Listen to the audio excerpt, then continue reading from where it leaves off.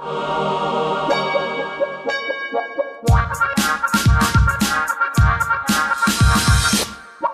sniffer. Nora. Cathi. Nora. Cathi. Oh, Nora. If only we were in Las Vegas with 124,998 other people. I know. Why can't we go? To CES, the Consumer Electronics Show. Maybe I- we should go sometime. It would be fun. Have you ever been to Vegas? No. Would you go? Like, go for 4 or 5 days. Yeah. Can you still stay for free if you stay at like Caesar's Palace? Remember in the old days? You're like you, and you're like a gambler or something. I don't gamble. Really? No. Do you gamble? No. I have no interest in gambling. No, I gambled when I was 8, and I lost all of my allowance on a horse race, and I've never gambled since. It was a valuable lesson. It was. I wish they'd given me booze at that age.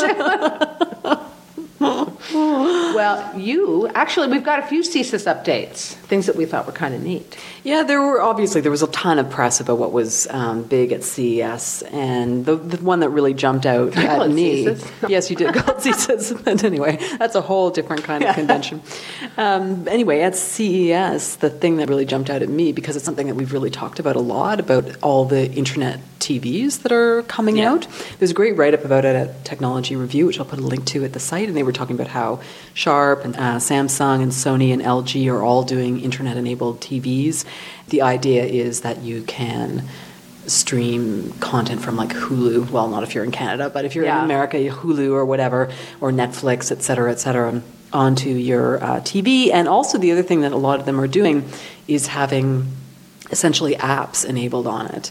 Actually, this was something that the New York Times, through Rewrite Web, had a thing about Twitter also wanting to be on more platforms and things like TV, so that when you're watching your television show, you might get a little news crawl of Twitter things with the hashtag relevant to what you're watching and things like that. So all those I thought were pretty interesting developments. But the thing that really emerged from the Technology Review article was, even though all of these electronics manufacturers are bringing out this stuff, there's still all these problems with proprietary stuff, right? Yes. Like in the article, they talk about how you can get a Google TV through Sony, but you can't watch Hulu on it and all that kind of stuff. I mean, to me, I wouldn't invest in a new television set, probably not long after investing in a flat screen or HD TV, if you're still not going to be able to watch the whole point, presumably, is to watch everything you want to watch.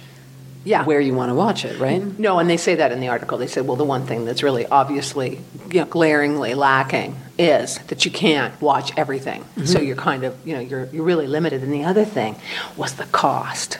I was actually talking to a woman at the Y about that. She's like this sort of senior citizen, but she's a total geek. Uh-huh. She hacks stuff like crazy. And she said, the bandwidth cost on things like that is going to be huge. That's what I was actually going to say. There was just a link in Michael Geist's blog today to a report that Credit Suisse put out that was talking about Netflix coming to Canada. And they were talking about how many Canadians are going to get real sticker shock when they see their internet bills for how many times, like if you've been watching Netflix for free and sort of all the video you can eat kind of thing.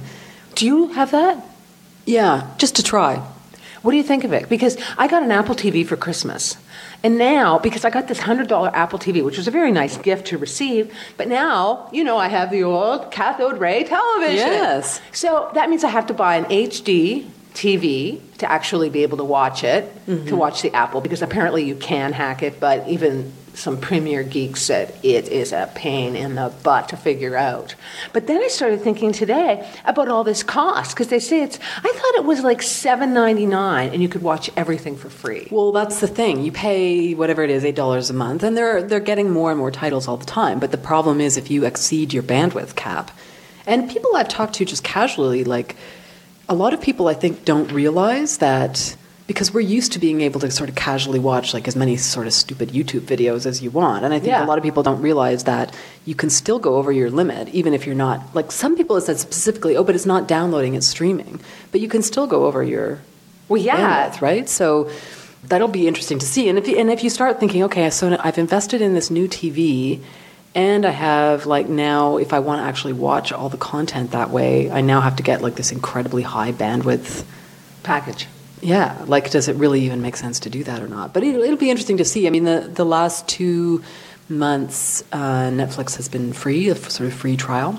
So we decided to keep it for January and just see how often I use it and whether it really makes sense to keep it. How much did you use it in December?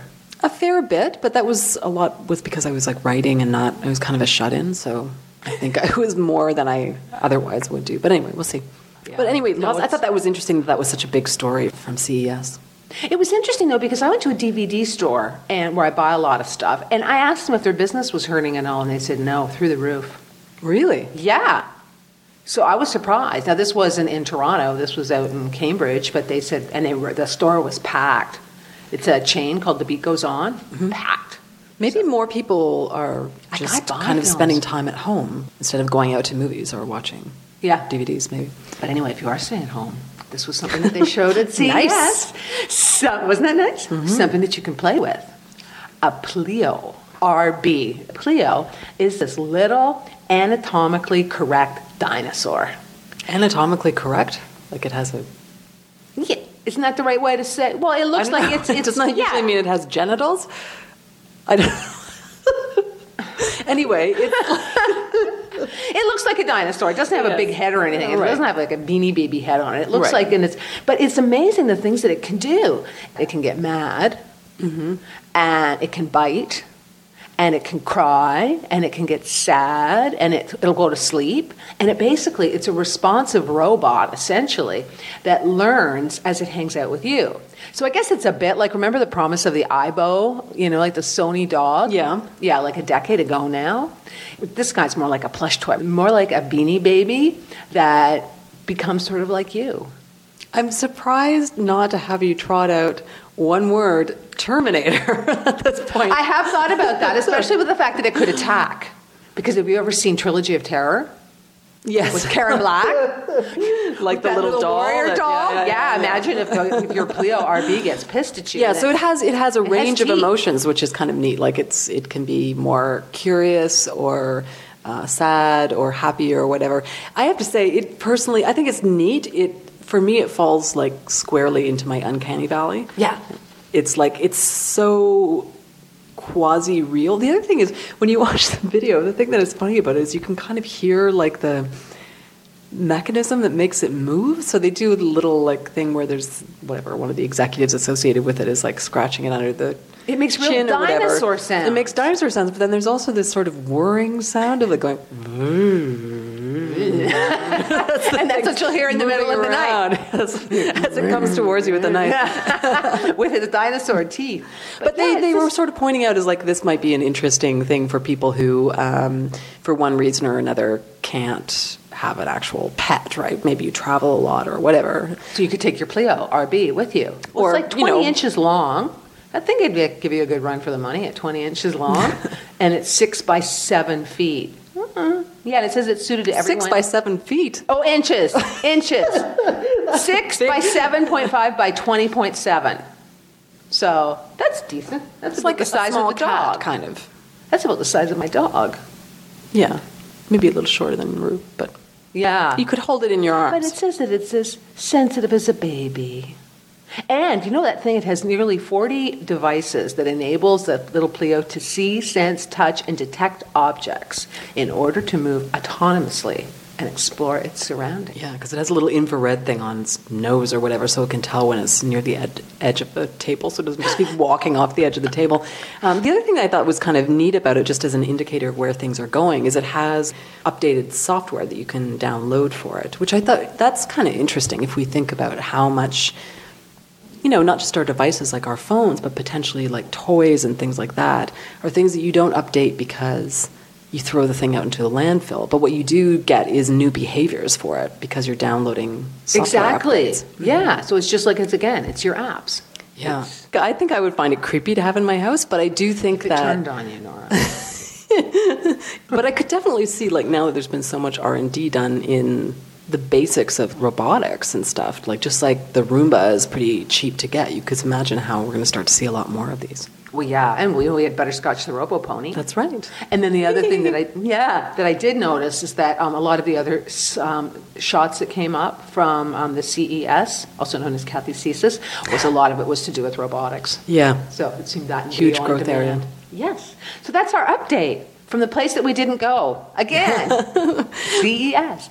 Would you like a little dinosaur all your own? Let us know. Come to the blog.